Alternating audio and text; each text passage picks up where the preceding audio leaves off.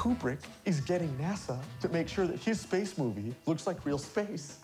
And so we're going to use his space movie to make sure the real space movie looks like space. Do you understand how crazy that is? Have you ever had an ethical problem with this at all? This is like one of those good lies, like Santa Claus and the Easter Bunny. You are being paranoid. If they find out what we're doing, then we're dead. Have you heard of the conspiracy theory before? Yeah, I think we're in one. We ask God's blessing on the most hazardous and dangerous and greatest adventure on which man has ever embarked.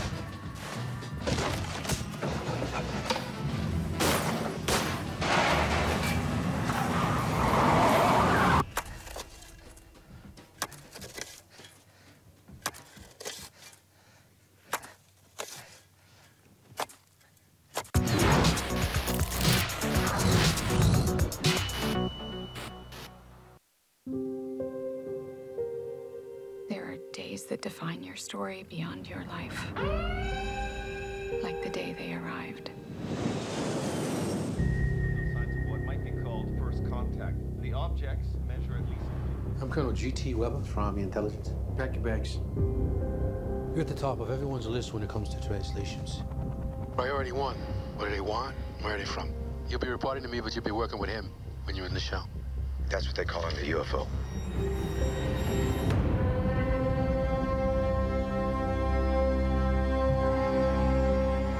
Who's being carted off in the medevac? Not everyone is wired for what you're about to do. So what do they look like? You'll see soon enough. Every 18 hours, a door opens up. That's where we go in.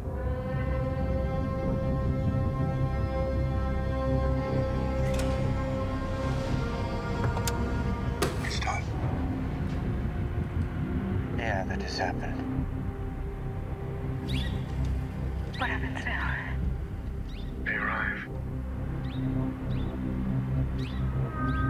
They need to see me. Dr. Banks? Are you insane? Now that's a proper introduction. More objects have landed. Good afternoon, Dallas Fan Days. How are you? Last day of the show, you guys sound like you've got some energy. I think we need a little bit more energy. Are you ready? Are you ready for these guys? All right. My name is Moises Chuyan. It has been a pleasure hosting a bunch of stuff for you guys this weekend. This is the last panel that I'm hosting myself personally, but later this afternoon in this room, we have Danielle Panabaker, we have Scott Wilson. Stick around for them. But for now, let's hear it. Let's make some noise for John Delancey and Michael Dorn.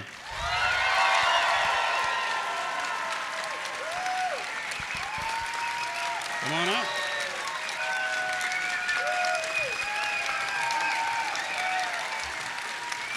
Right here.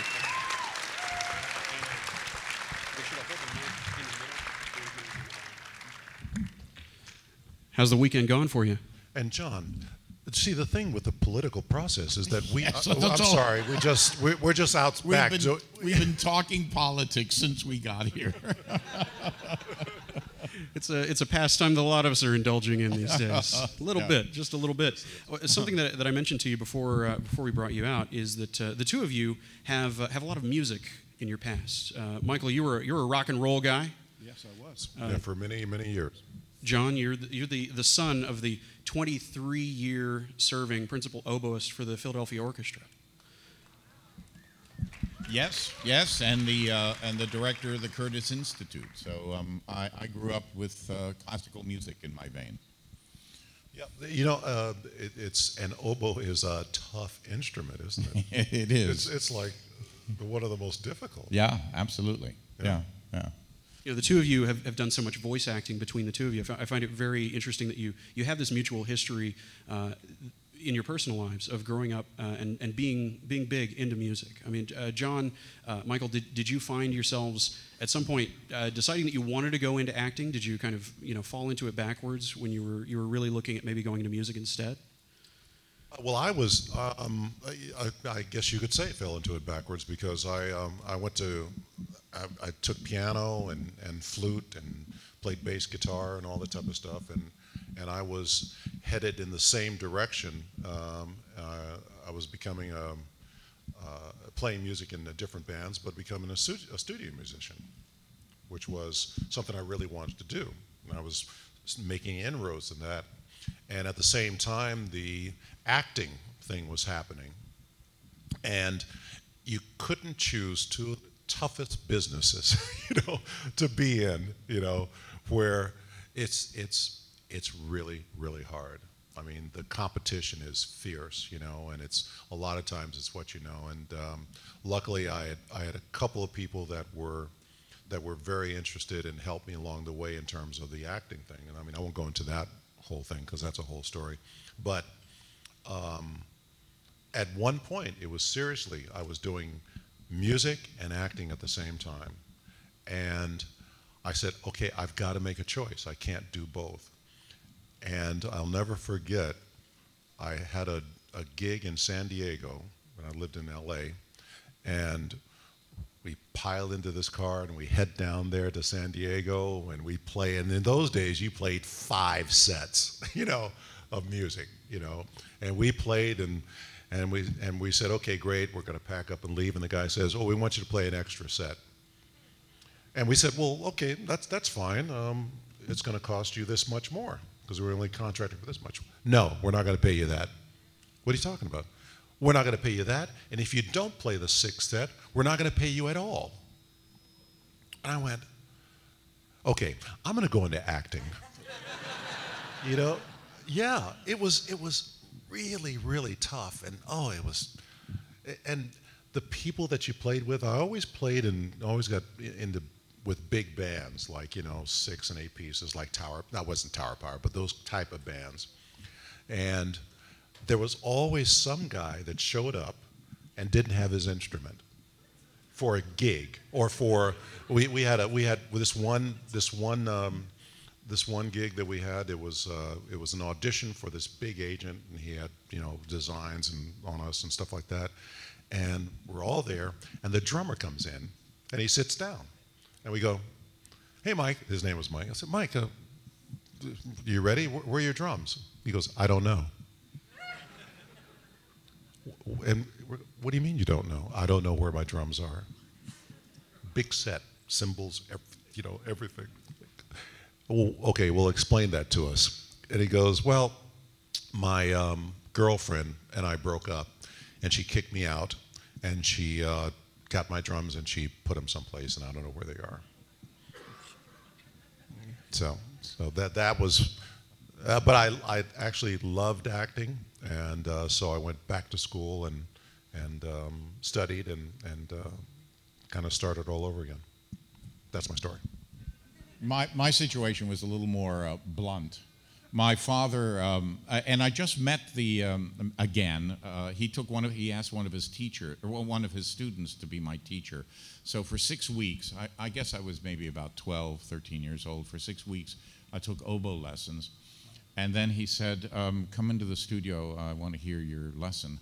And about 10 minutes into me playing my lesson, he said, "You're never going to be a musician. Find something else to do." Yeah. So I was released really quickly. You were happy about that. That's right. And having come in that year with a report card of 5 Fs and a D, I think that my parents were looking for any port in a storm. So when I said that I was going to become an actor, they went, "Fine."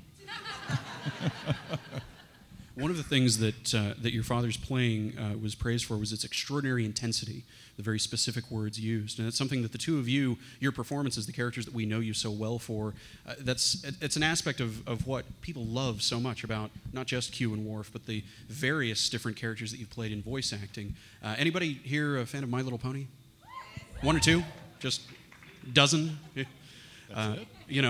Just a few. Everybody's just being polite. It's Sunday. They're a little more relaxed. Anybody a fan of Gargoyles? How do you feel like your past in music, might have influenced the kind of radio acting that you do in voice acting? John, you started Alien Voices, this radio drama group. Well, I mean, I think that there's a lot of music. Every time you look at a script, there is a rhythm. There's a vibration. There's a musicality to a script. There's certainly a good script. And interestingly enough, the better the script is, the more easy it is to learn the lines, which I think also has to do with many things, but also the musicality of the script. So I believe I picked that up from the environment in which I grew up in, and it's certainly something which I add to most of my voice work. I don't say, oh, well, I need to make this sound very musical, but I'm just aware of it. Is there a way that that your background in music has influenced the way that you work behind the microphone, Michael? No.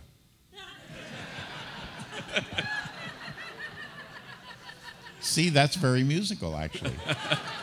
Very staccato. Yeah. No, it doesn't. The voice acting thing for me is a twofold thing. I mean, you know the lines, or you read it, and then you want to do what the producers want you to do with it, kind of thing. But I don't approach it in a musical sense, but it more like, what are we trying to convey, in script-wise, what are you trying to say? What do you want this character to be? What do you want him to do? That type of thing. I mean, you definitely can equate it to that. Believe me, there's you can go on and on about that, but that's not how I kind of approach it. My approach has been something different. You've both done a lot of cartoons in addition to video game voiceover work, and on the cartoon side of things, even though it's not as common as it used to be, you have group reading environments when you're doing those scripts, much more so than video games. Modern video games, they just kind of isolate you all at once. What is the difference of the dynamic for the two of you doing that kind of work, being able to have people to play off of versus having a 1,000-page script to go through, in a booth on your own for 4 hours? I mean, I don't know when the last time that I did. I think it may have been I Am Weasel, where there was a number of people in the booth. I mean, it usually is not like that anymore. For me, I mean, the stuff I've done it's all been, hey, come in at this time and you do your stuff and that's it. There really isn't a group thing anymore. I don't know about John, but I haven't had that in 20 years maybe or something. Have they had you do any group stuff with My Little Pony where you've got Tara and all the other folks? No, because in that case I'm in Los Angeles and I'm talking to people who are up in Vancouver. Johnny Quest was the entire group. But most of the time it isn't. I mean, one of the things that I found intimidating, frankly, is that I would be brought in not really because I consider myself a voice actor. Voice actors, at least the ones in which that's almost exclusively what they do, are a very different breed. And it's fascinating to be around them because they are practicing, they create characters. I had one experience where I was at a dinner after a show, and we all went to a dinner. It was exhausting. There were 6 guys there, and they were all talking like this. And I mean, they were bringing all of their characters out and what have you. It was an exhausting evening. Instead of not only are they doing that, but while they're working, they're auditioning for other roles. Like they'll be doing their voices, blah blah blah, and then they'll do a whole bunch of other voices because the producer will say, "Oh, you know what? You did that voice. Do this voice or do that." So it's constantly, and you're like, I mean, I'm drowning. And they're like just going on and doing these things. And then usually what happens, I don't know if it happens with you, but what they'll do is that you'll come in. And let's say there'll be 6, 5 of them and you. And then they'll go, Bill, you're going to be playing roles. And and they're going, and I'm thinking, oh please, only my own role. I'm not really set up to do all of these other crazy voices that they have right at their fingertips. And but that's what they do. I mean, and that's why I think they're terrific at it. They really concentrate at it. And it's closed. I mean, it's a very closed society, as they say, because those 6 guys or 5 guys or whatever the case, that's all they do, and then they're the only people that they call, because they don't have time for anything. They, the producers and the clients, we want this, and they call them, and that's it, and they've heard them. So. And they know that they're going to get it, and it's simple, and they can, the whole thing could be cast in a matter of an hour, as opposed to bringing people in. One of my favorite things is seeing you guys pop up in movies where I haven't done my I don't read through the cast list and know that you're going to show up. For example, John in Reign Over Me, which I saw at a festival screening, and then suddenly here's John Delancey in a record store in this Mike Binder movie. And Michael, you've shown up in the Ted franchise in one of my favorite comic convention set scenes in a movie. What do you look for when you're being offered something like this? Is it that you're attracted to the script, you're attracted to the people that you're working with, a combination of the two, that sort of thing? Well, first of all, being offered, I'm not offered very much of anything. I have to usually audition for it. And what am I looking for? I'm looking for something that isn't, that has that's meaningful, perhaps, and if not that, at least is something that I'm not going to be embarrassed about. Who it is that I'm going to be working with, those type of things. It's for somebody at my level, I'm not standing in the middle of a circle and looking around me and going, oh, I think I'll do that project now, and then that project. It usually comes to me in a very linear sort of way. I have had periods in my career where I was a little bit more in a circle. In other words, I had maybe 2 or 3 things that I could do, but that's the Tom Cruise model, which you're just wondering how you're going to continue this snowball going downhill. For me, it's been mostly how am I going to push this rock going uphill. Seth MacFarlane has very much gone after you guys, though. He has this great deal of affection for the TNG cast, as many of us in this room do, I'm sure. Michael, how did Ted 2 come to you? Same thing. We did the. He was a big fan of the show, and we did Family Guy. A bunch of us did that, and interestingly enough, I met him a little bit because the Family Guy thing was very fast. I mean, it was like 20 minutes and you're done.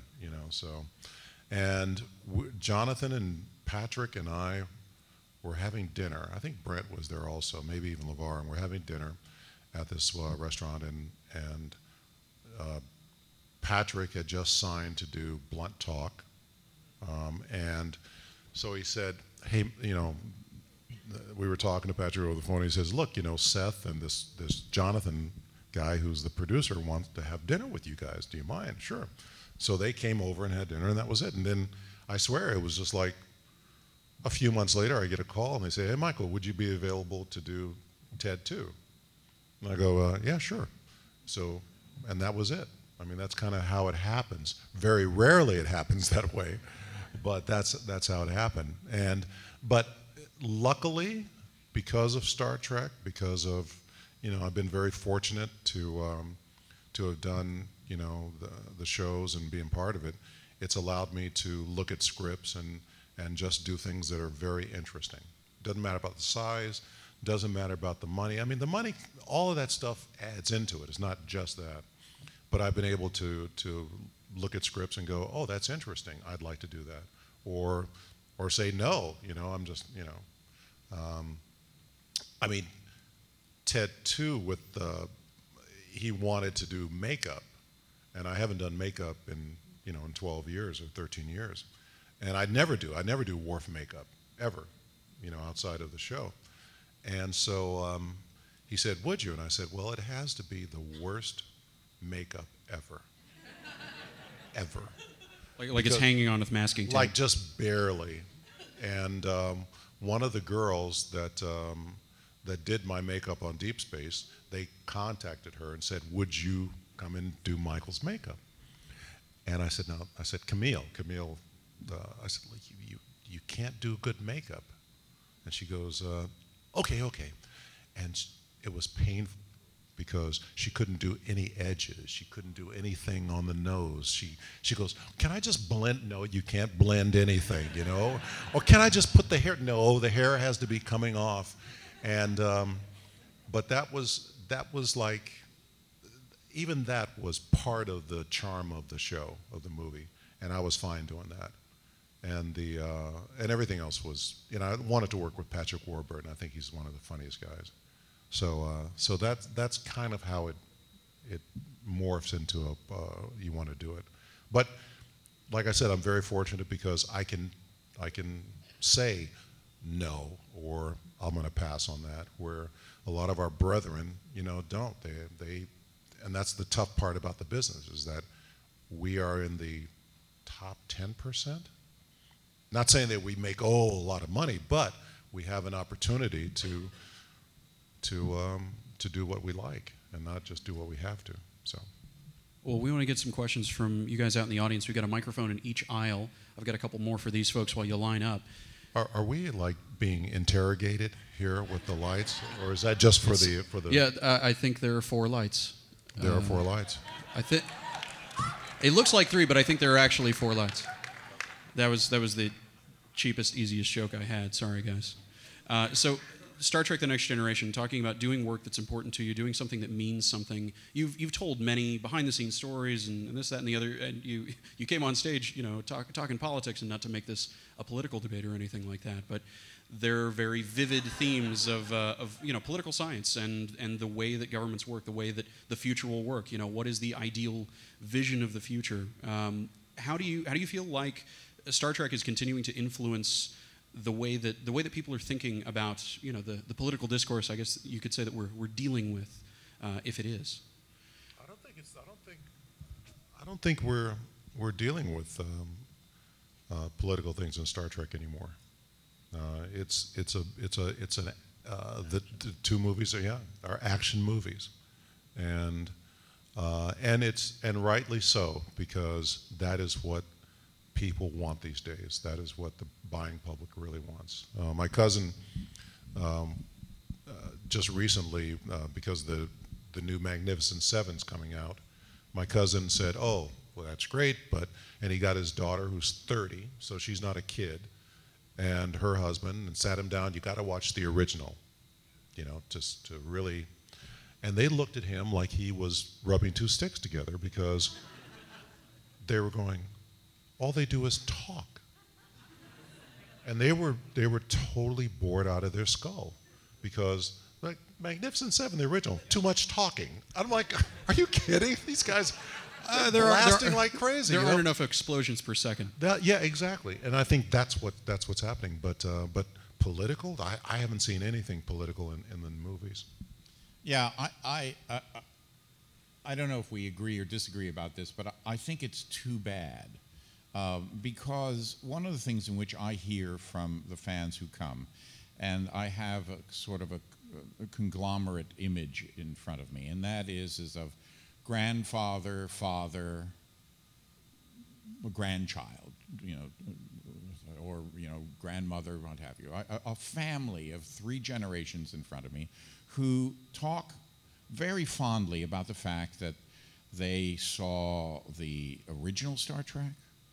And then when the Next Generation came about, which is obviously the ones that we were in, that was an opportunity to sit down with multiple generations and talk about what the show was about, that particular episode, in the way in which science fiction has always been really great. And that is that it's a new canvas, just like the Westerns was a canvas. But here it was taking place on a planet, so you were somewhat removed, or very removed, and you could talk about something that of a philosophical nature that might have, if you actually talked about it like right here, you would be too involved in being able to see what the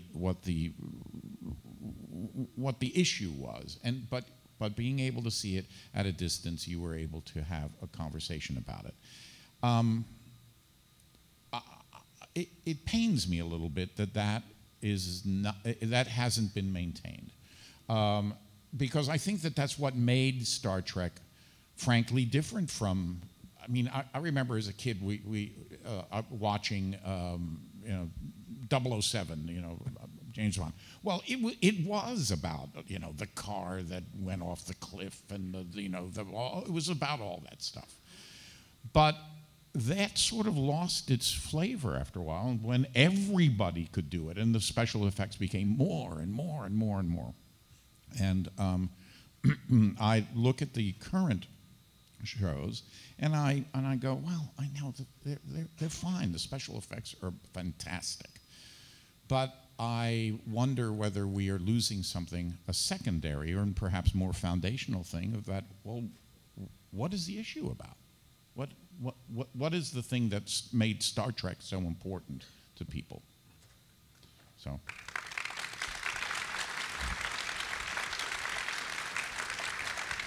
Now, the two of you have a unique status within the Star Trek canon of being actors who've crossed multiple series.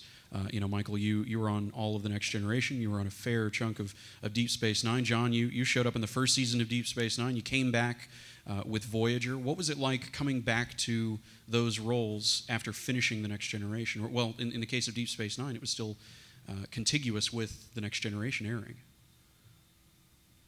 Well, I mean, I'm in a very different position than Michael. Michael really was in the show. I was sort of a gadfly. Well, you're the bookend of the Next Generation. Well, even you, so, you were the Alpha and Omega. I drop in. Marina once said to me, "You have more lines in one episode than I have in an entire year," and she didn't say it as a nice thing. No, so she didn't say much in that.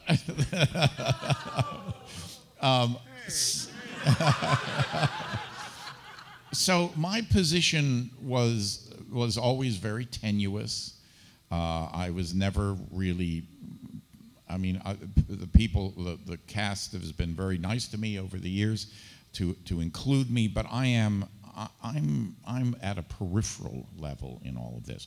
Although I clearly have been swept up in the tsunami called Star Trek. So you should talk about this subject more than I should. No, I mean it was transition was very easy going from Next Generation to Deep Space. All of it is so happenstance. Nothing was planned. Being in the original movies, the last original movie with them was happenstance once again. So all of it has been fairly surprising. I get a call from the producer. I'm in Baltimore doing a video game, and I get a call. I don't know how they find me. They don't even. I don't tell anybody, and they find me. And I get a call and say, "Hey, Michael, this is Rick Berman. How you doing?" Fine. What do you? And he says, "Would you like to come back to Deep Space?" Sure. And that was it. That was kind of the. Of course, there was a lot of negotiating going on, which was horrible. But yeah, that's kind of what it is. But it wasn't anything difficult or worth talking about. It was just Worf. Here we go again. Now, I'd be remiss if I didn't ask before we turn it over to the audience. There's a new show called Star Trek Discovery coming. Is this something that you would have an interest in taking part in it in some way? If mega fan Brian Fuller, former writer on Star Trek Voyager, if he approached you guys with come hang out for an episode, come do a cameo, come play a supporting part, something like that. I would. I mean, I would say this to anybody or to any project is that it just depends on the part. It really does. I mean, the one thing I don't want to do is I don't want to be, what do you call those stand-up figures that you just set on the side and, oh, there's Worf. Anyway, we're going to be doing, I mean, I don't want to be that. If it's a great part, then yeah, you bet. It would be geriatric Q coming.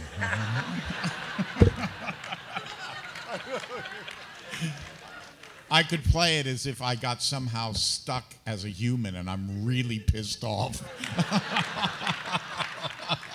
Or like his powers aren't as great and he only disappears, only the top part disappears and his legs are running around. That's right. I used to do the whole body. Well, we should have the audience. Yes, right over here.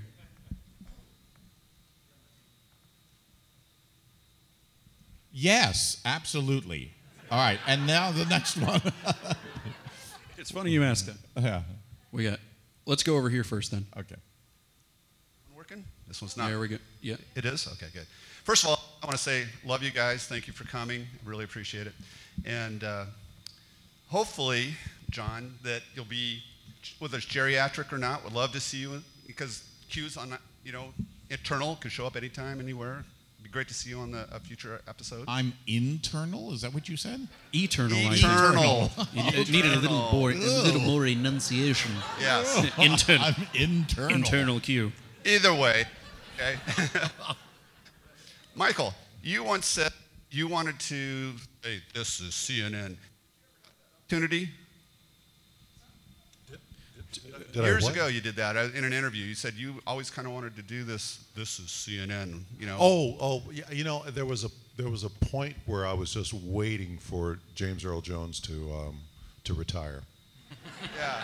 Just waiting because I just love his stuff and I was just saying, okay, I want to do that. I actually had a chance.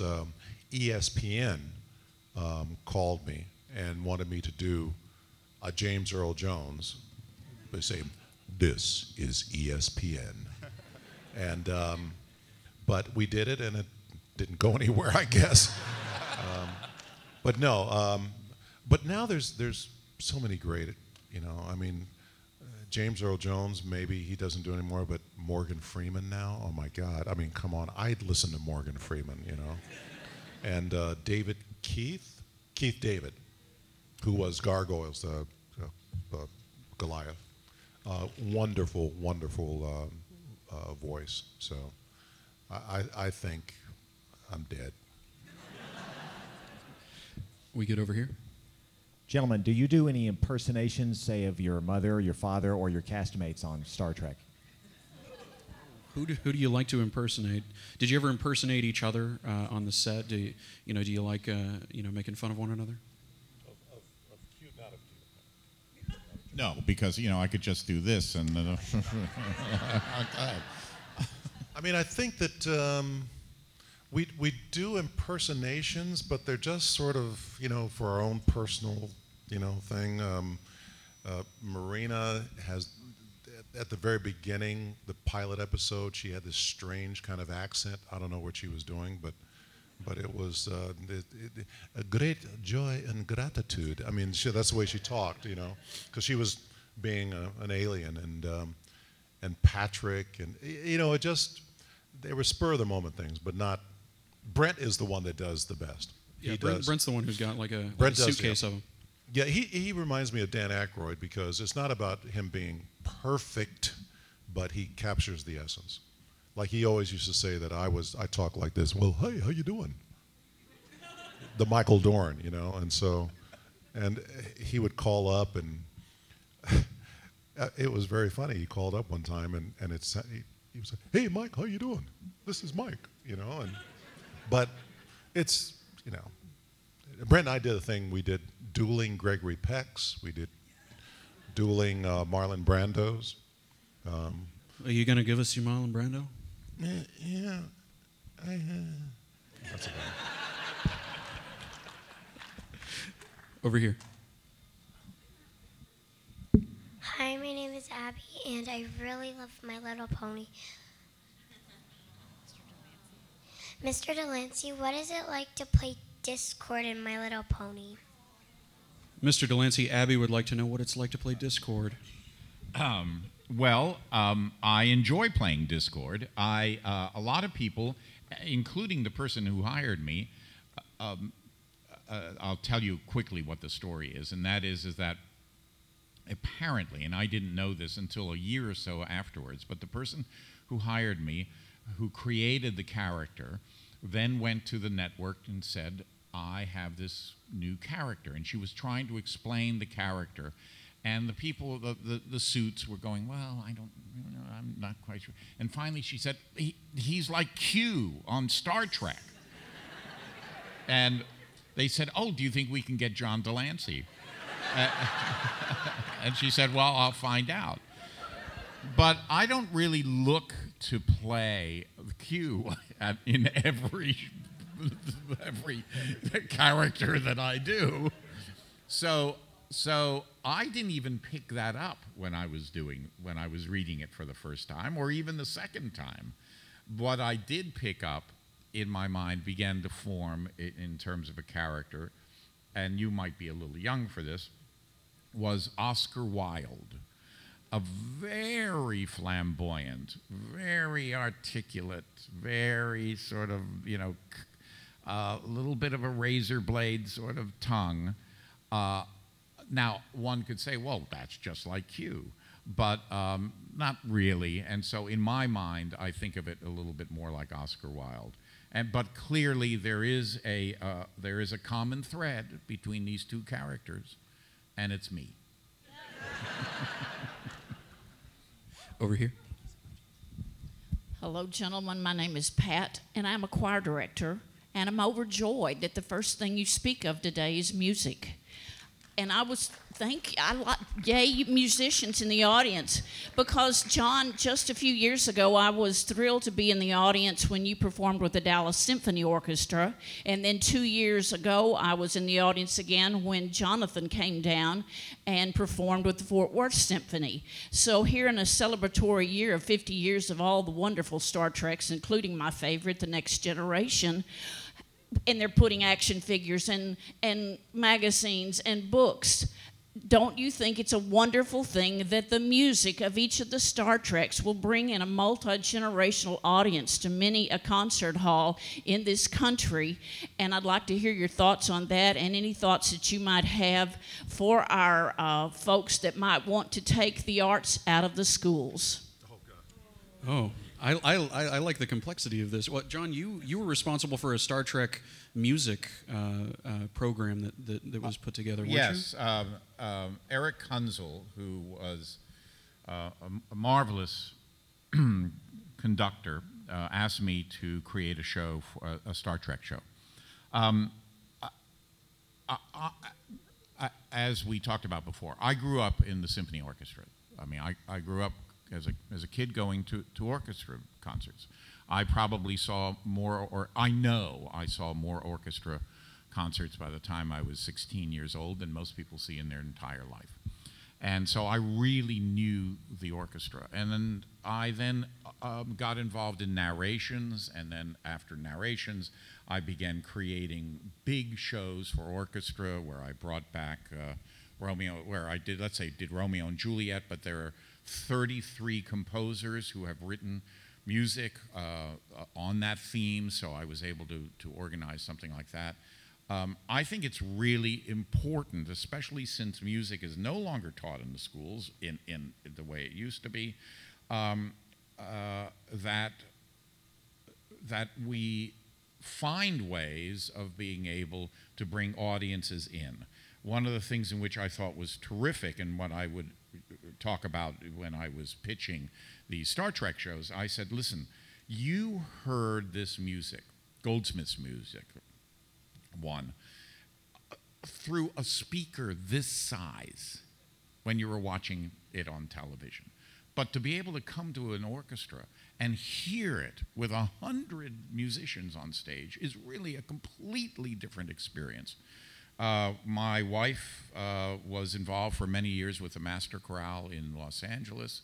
I used to be the host of the children's concerts for the LA Phil. I also created a series called First Nights, which were children's concerts for adults. And so, it pains me greatly that that arts are the first thing that are taken off the table. I mean, one of the things, and I'll finish up really quickly. I have explained to people who don't quite understand. When you have an 8-year-old kid, and it's a baseball game, and I'm not a sports fan, but I'm using this as an analogy. You have a baseball game, and it's, the bases are loaded, and there's a lot of focus and attention going on, and the pitcher is there, and this kid has to hit that ball. That focus is a really important experience to go through, because that's the type of focus that one begins to build on to become more and more successful in life. Well, some kids get it being at the plate, having that ball thrown at them. But other kids get it by having to sing the song.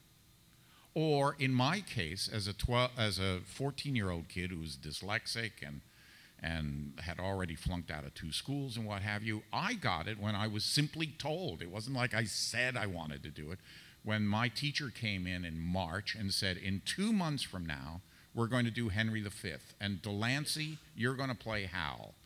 And I had to learn it, and I had to deliver it. Well, that was the focusing moment in my young adulthood that sort of informed me for, frankly, the rest of my life. So that's what the arts can do. Not only can they be appreciated, but they can also be a wonderful way of well, I use the word again, focusing one's life. And so there you go. I'm sorry. Okay. Anything to add? Oh no, I agree. I mean, we grew up with music and all the arts, and which was fantastic. And as our society is going, and I don't see how it's going to turn around, not for a while, but it's amazing that music and all of these things and it's just gone by the wayside because it has nothing to do with